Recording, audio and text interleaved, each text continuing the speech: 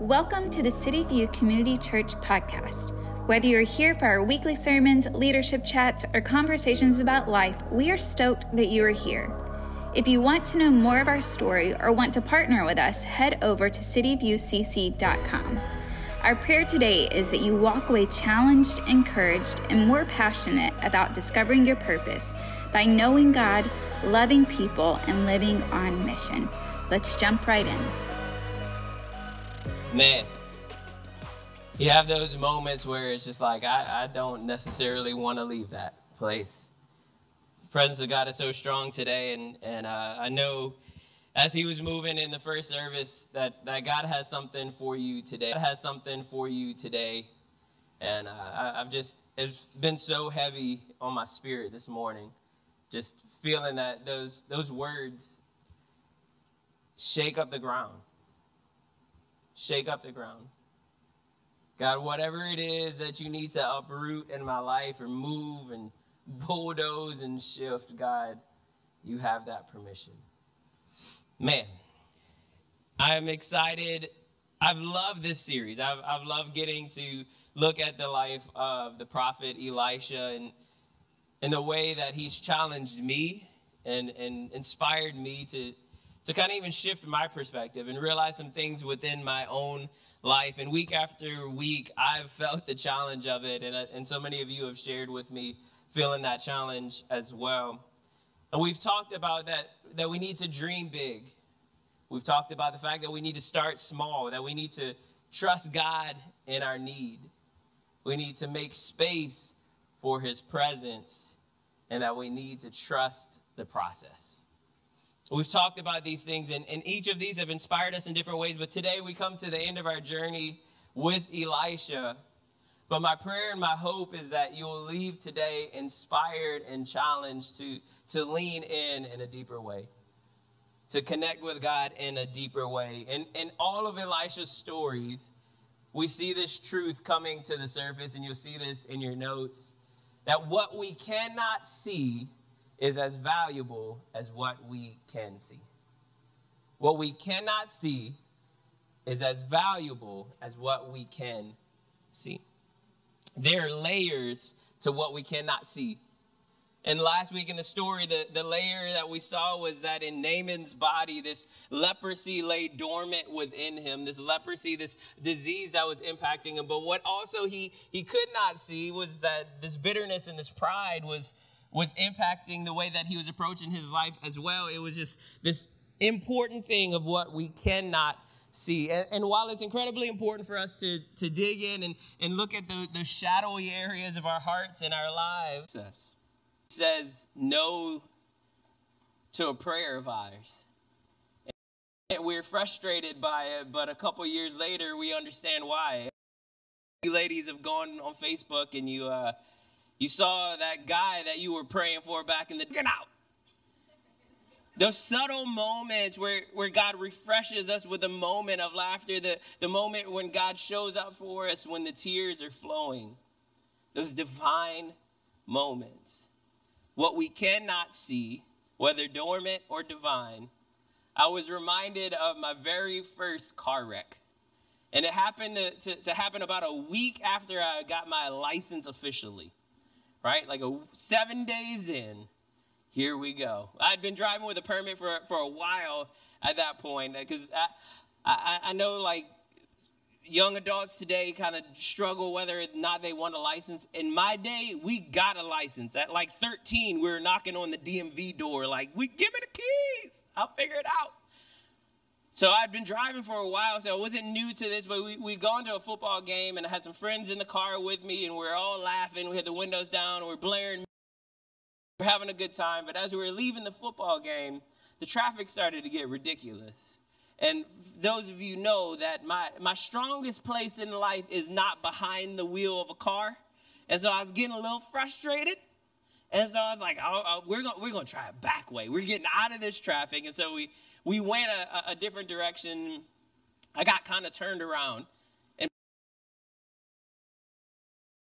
But I didn't have GPS. I had no smartphone. The phone that I had was a Nokia brick. And all I could see was the back of his car. Because where he had stopped, all I could see was that. And it was too late. As soon as I hit the gas, I pulled into the road I didn't see coming, driving 55 miles an hour, T-boned us. Smashed the car. It bent this brand new SUV. His mom looks at me, yeah, my brand new SUV. Bent it in half. It was shaped like a U. And as the police arrived and they informed us how lucky we were. Because where the car hit us was right in the pillar, right behind the driver's seat. It hit us dead in the center of that. And the police officers told me, he said, had it been 6 inches to the left, it would have killed you. Had it been 6 inches to the right, it would have killed the person that was sitting behind you. And for some of you, you may call it luck if you want. But I call it the divine providence of God and his hand of protection on my life. Those divine moments where God shows up in what we couldn't see coming. And the same thing happens in the life of Elisha. In 2 Kings 6, where we're going to be today, I told you last week that Israel and this country next to them, Aram, they were like those siblings that road trip. They hate each other and they were trying to choke each other out in the backseat. Well, here we are. They're finished being nice to each other, trying to destroy one another. Israel and Aram going head to head. And the king of Aram wants to be a little strategic and sneaky. And he's trying to do these sneak attacks on Israel and show up in places that he expects them not to know. But God keeps revealing to Elisha the little tricks that Elisha, servant of the man of God, got up early the next morning and went outside. There were troops, horses, and chariots everywhere. And the young man cried, "Do now. What will we do now?" Have you ever asked yourself that question? And challenge, and you ask yourself, what do we do now? What am I supposed to do with this? Have you ever had that moment where hopeless and fear-filled? So, what will we do now? It leads us to this really important truth that's in your notes, that it's possible for God to be all-powerful, yet his children live in total weakness.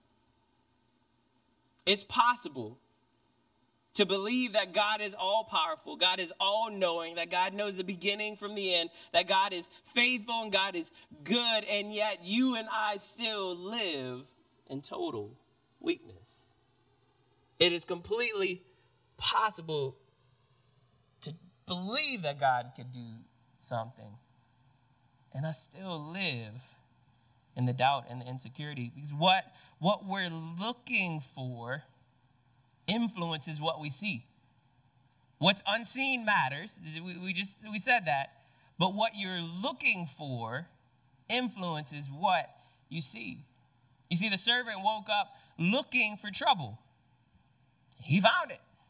He was looking for what was going on. He was scoping it out. He wasn't doing anything wrong, but he was looking for, is there any trouble around here? Let me get up and I can let Elisha know. And when he sees it, he finds it, and he goes, "Elisha, what do we do now?" But it causes us to ask ourselves, what are we looking for? This week, I was getting ready to go for a workout. I couldn't find my sunglasses. And I don't know about you, but I can't work out outside without sunglasses on. It's just, the sun's too bright. And so I was like, where are my sunglasses? I knew where I had them. I checked there, and they weren't there. So assume I'm blaming everybody. Somebody's moving my sunglasses. I know where I put my sunglasses. So I'm tearing the house apart. I am looking in the car. I looked in the truck. I'm looking in my book bag. I'm looking upstairs. I'm in the clothes in the closet, like moving them out of the way as if like I hung them randomly on a hoodie somewhere. I cannot find them anywhere. So I did what any good husband does. "Baby, have you seen my sunglasses?" "Nope." I'm just going to let you know, she didn't even look for them either. She helped the brother out. None. She's like, "No, I know my strengths and my weaknesses. I can't find." It's like, I'm getting frustrated. I don't lose things.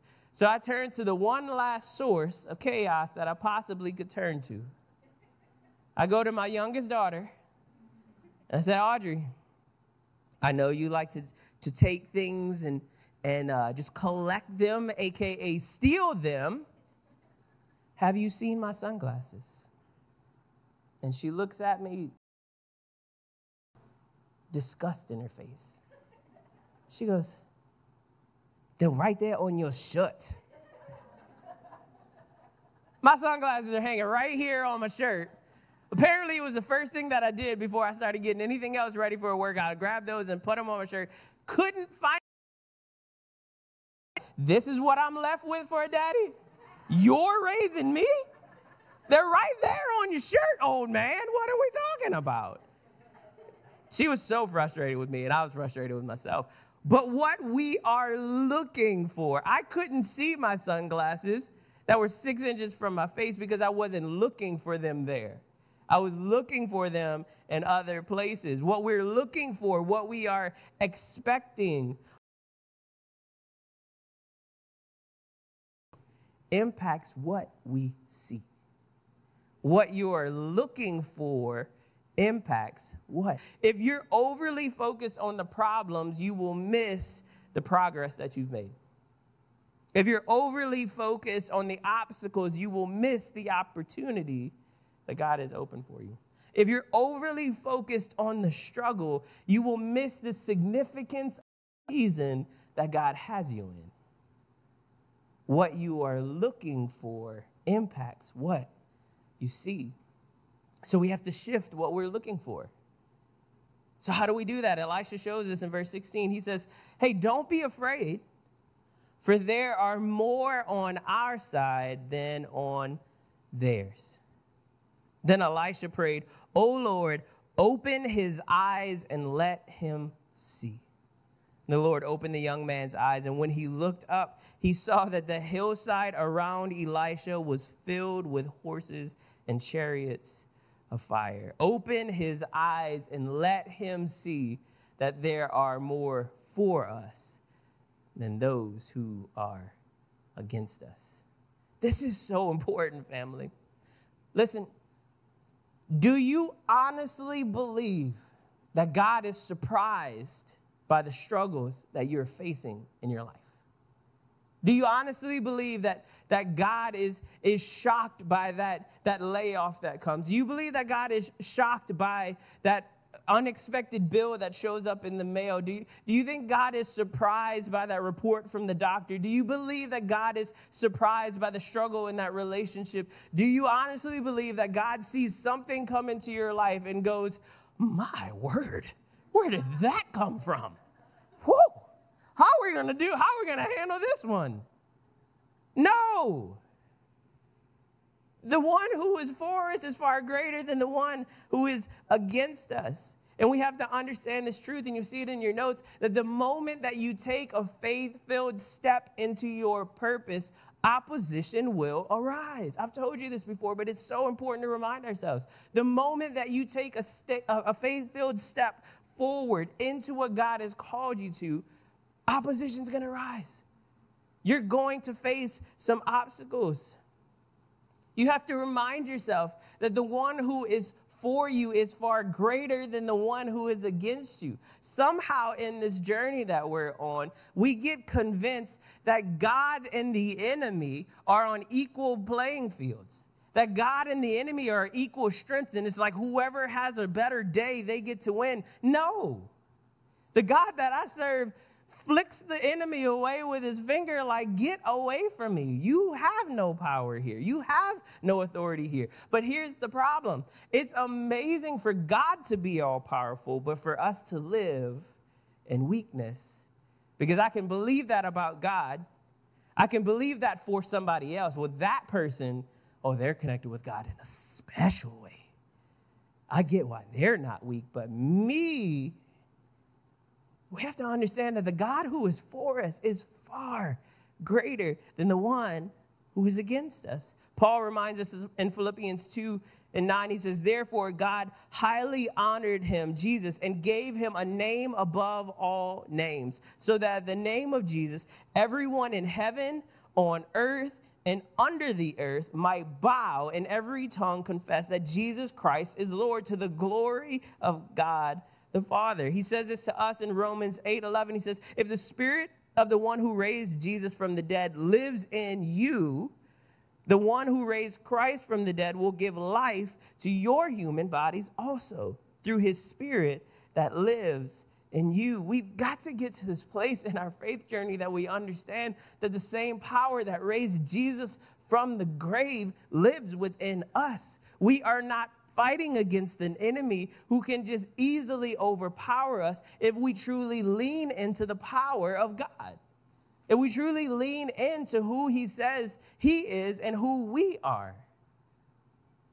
We can't just live with this belief that God is all powerful, but choose to live in our weakness. It takes us shifting something in the way that we see things. We are looking for defeat when God says, I've made you more than conquerors. What are you looking for?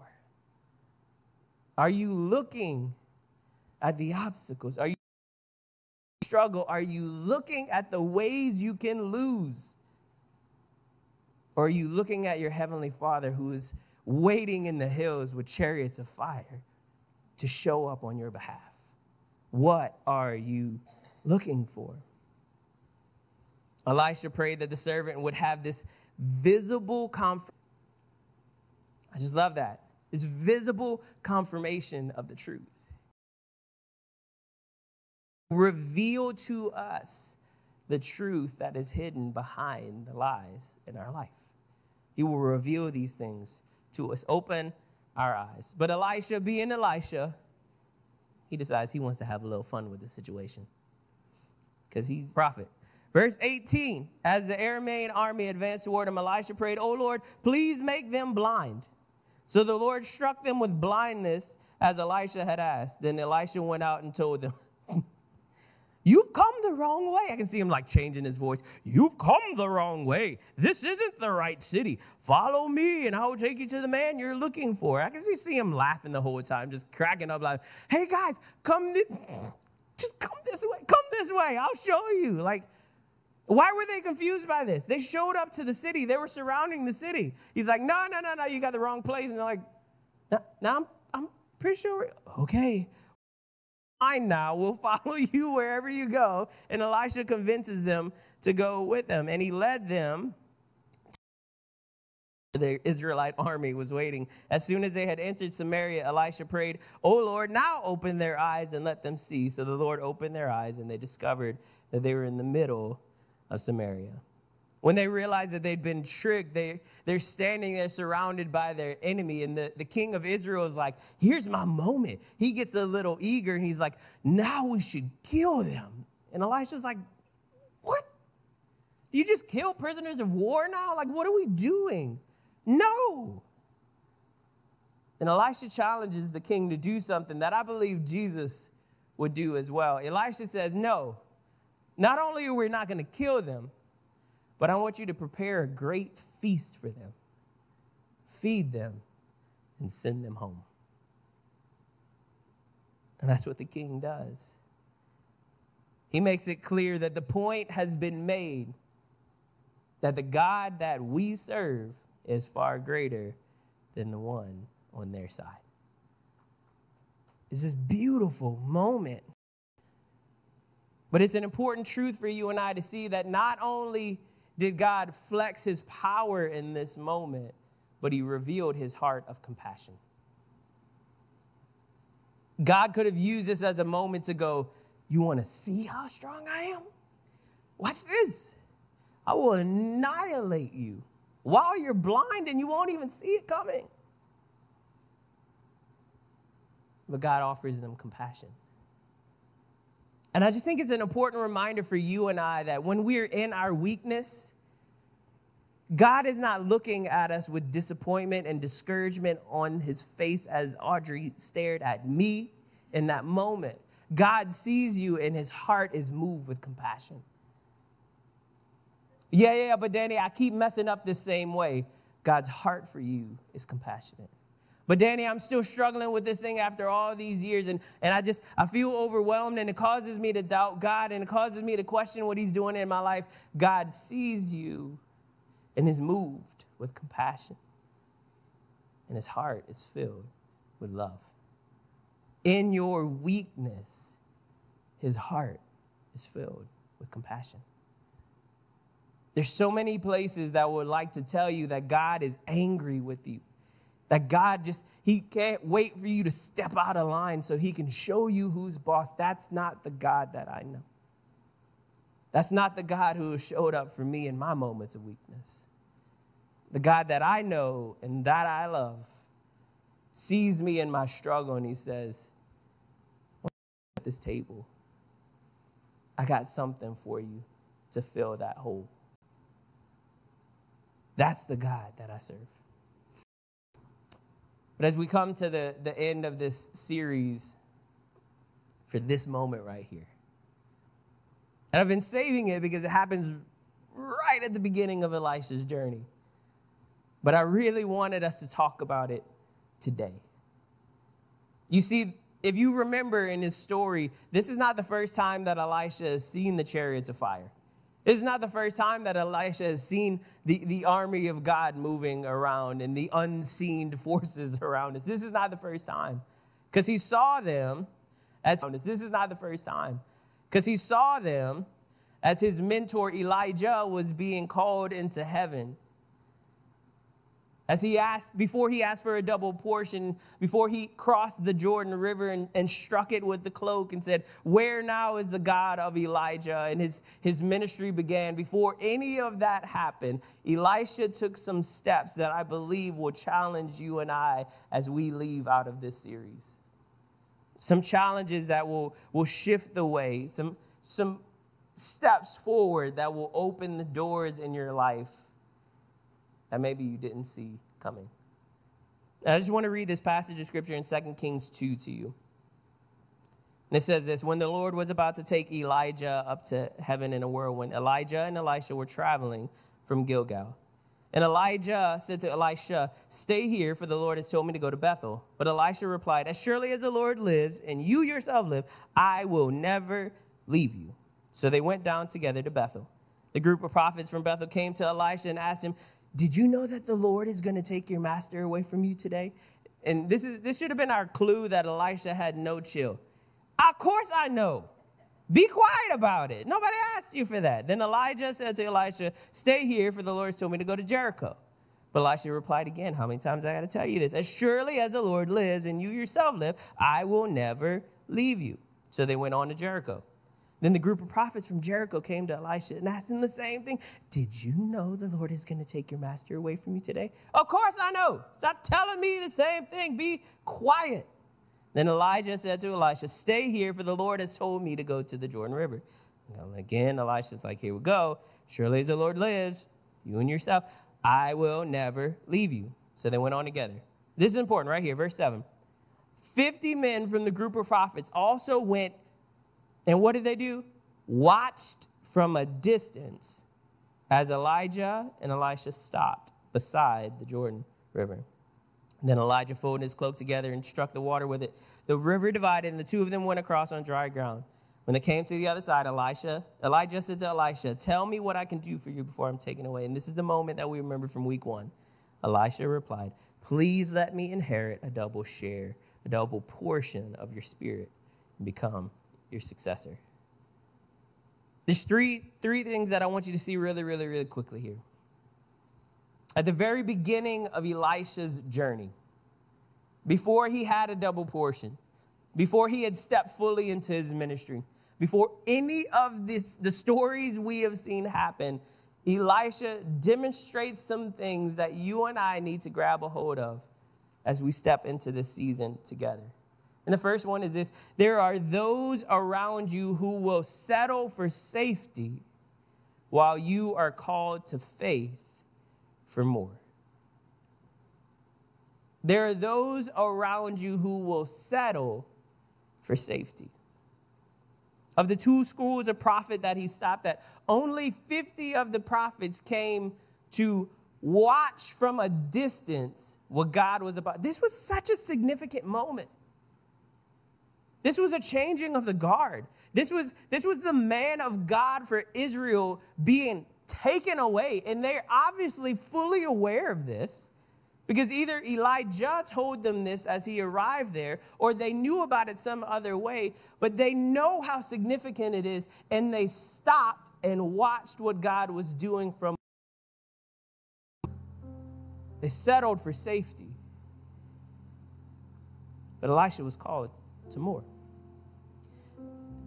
And the reality, family, is that there are people in your life who are going to watch from a distance. And they have this unique interpretation of what their gift is in that moment. And that gift is negativity and criticism. And they watch from a distance and they go, did you know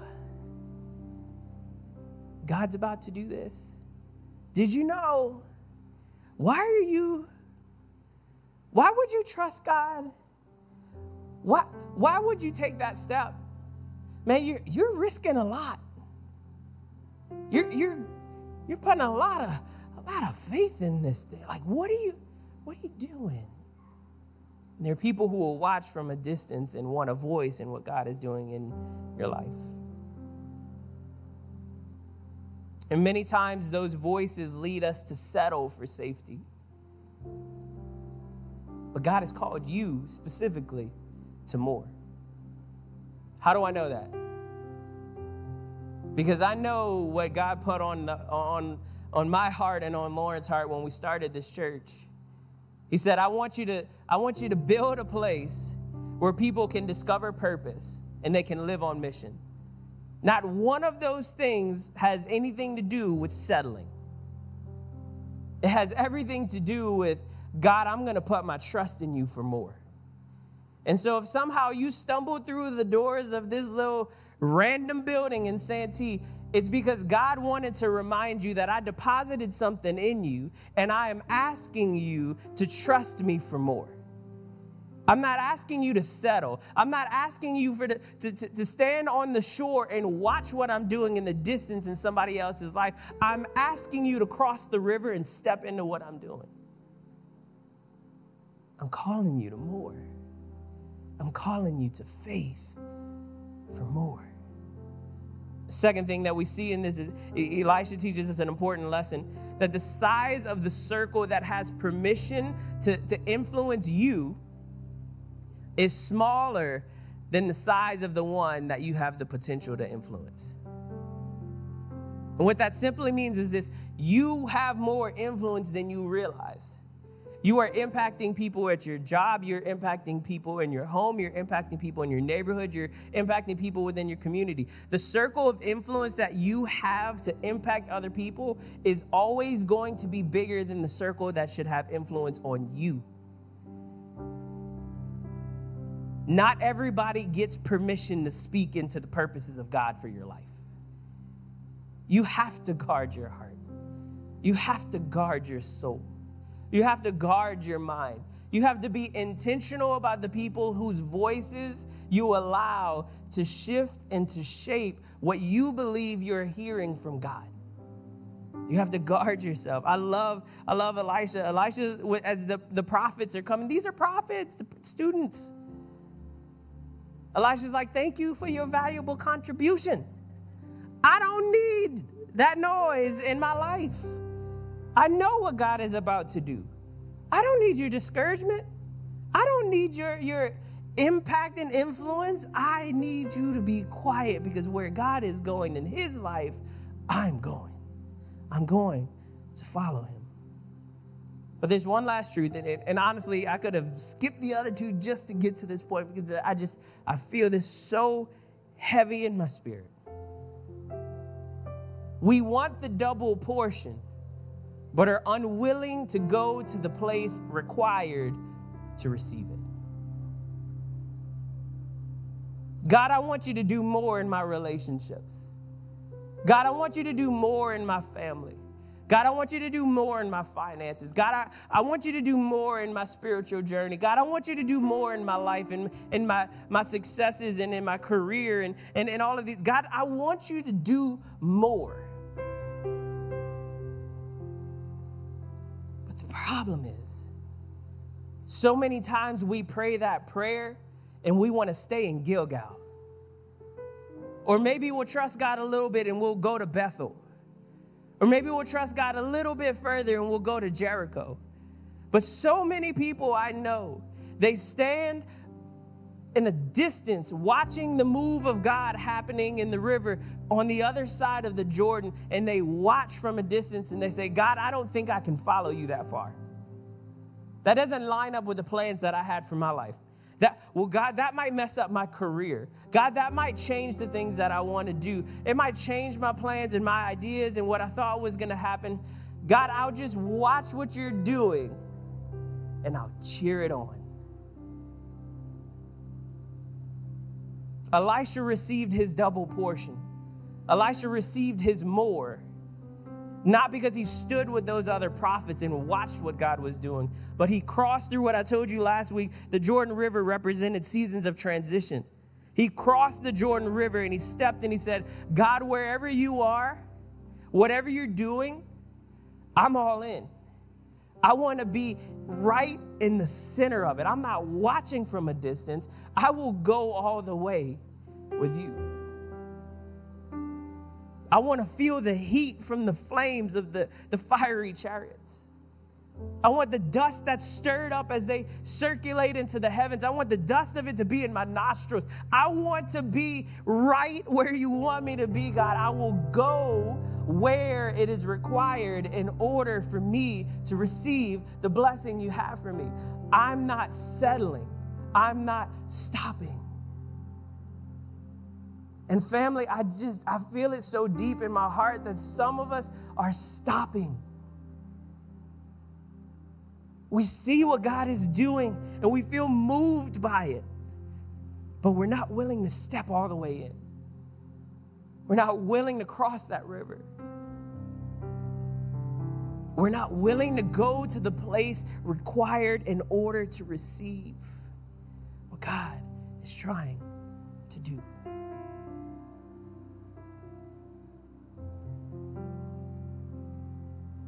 Are you willing to go to the place required in order to receive the promise? Are you ready to say, God, this was my plan,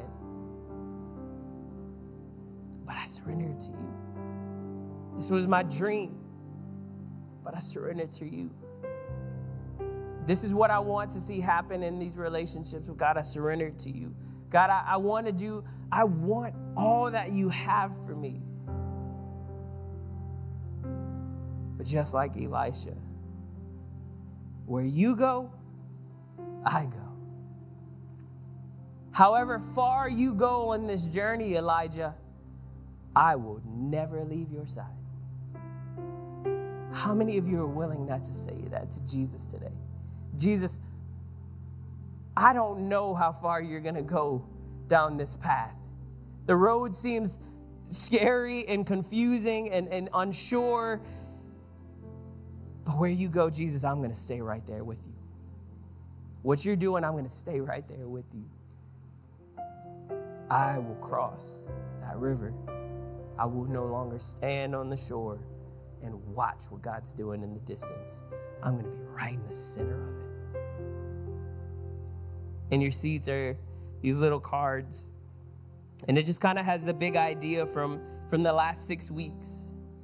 This is a card you'll hold on to for yourself. You're not dropping it in anywhere. I want you to keep this as a reminder for you from this series. And I just want to challenge you.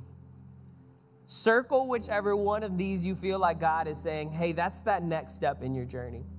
Maybe it's to dream big and ask God for that double portion in your life, to ask God for the more in those areas. Maybe it's to start small, to dig ditches as we talked about, to create that space in where God can flood the valley of your heart and your soul with the miracle of his water. Maybe for some of you, it's to trust God in your need, right in the center. You feel surrounded like that servant of Elisha. You're saying, everywhere I look, there's opposition, but God, I'm trusting you in my need. I'm trusting you like that widow that says, all I have is just a little bit of oil. And God says, that's all I need. Trust me with that and watch how I show myself strong. Maybe for you, you just need to make space for the presence of God, that the only space in your life in which God is present is right here in this room. It's not enough. It's not enough. You got to create space for him Monday through Saturday. Open your heart and allow his presence to have a home in your life, to trust the process. Or maybe today you just need to remind yourself who's got your back. That the God who is for me is greater than anything that is against me. Let's pray. Heavenly Father, I pray right now for my friends. I pray right now in this moment, I feel it so heavy, God, that you would just give them the courage that they need to step into what you've called them to. God, I pray for myself as I pray for them. God, I'm not standing by and watching what you're doing. Whatever you're doing, God, please don't do it without me. God, I pray for my friends. I pray for those who are watching online right now, that you would give them the boldness to cross the river, to step into that season of transition, to step into that water, to trust you. That maybe their plan was one certain way, but if they trust you in the moment, that your plan is so much greater. Their idea was a really good one. But God, yours is greater. God, I pray for my friends right now in this moment that they would step through the doors you have opened, not intimidated by the uncertainty, but encouraged by your faithfulness. Not intimidated by the fears or the insecurities or the questions, but that they are renewed in their strength because they trust you with what they have. And they're saying, God, wherever you go, I will follow. And in the moment when the enemy whispers to them and says, he's asking you to go too far, would you shut the mouth of the liar and speak to our hearts and remind us that we have the strength needed to go to the place required in order to receive your promise. Jesus, we love you. We thank you. We leave this place more confident in what it is that you want to do in our lives, and with the hope that you have more for us than we can see in this moment. Jesus, we love you and we thank you. We pray all of this in your strong and your mighty name. Amen.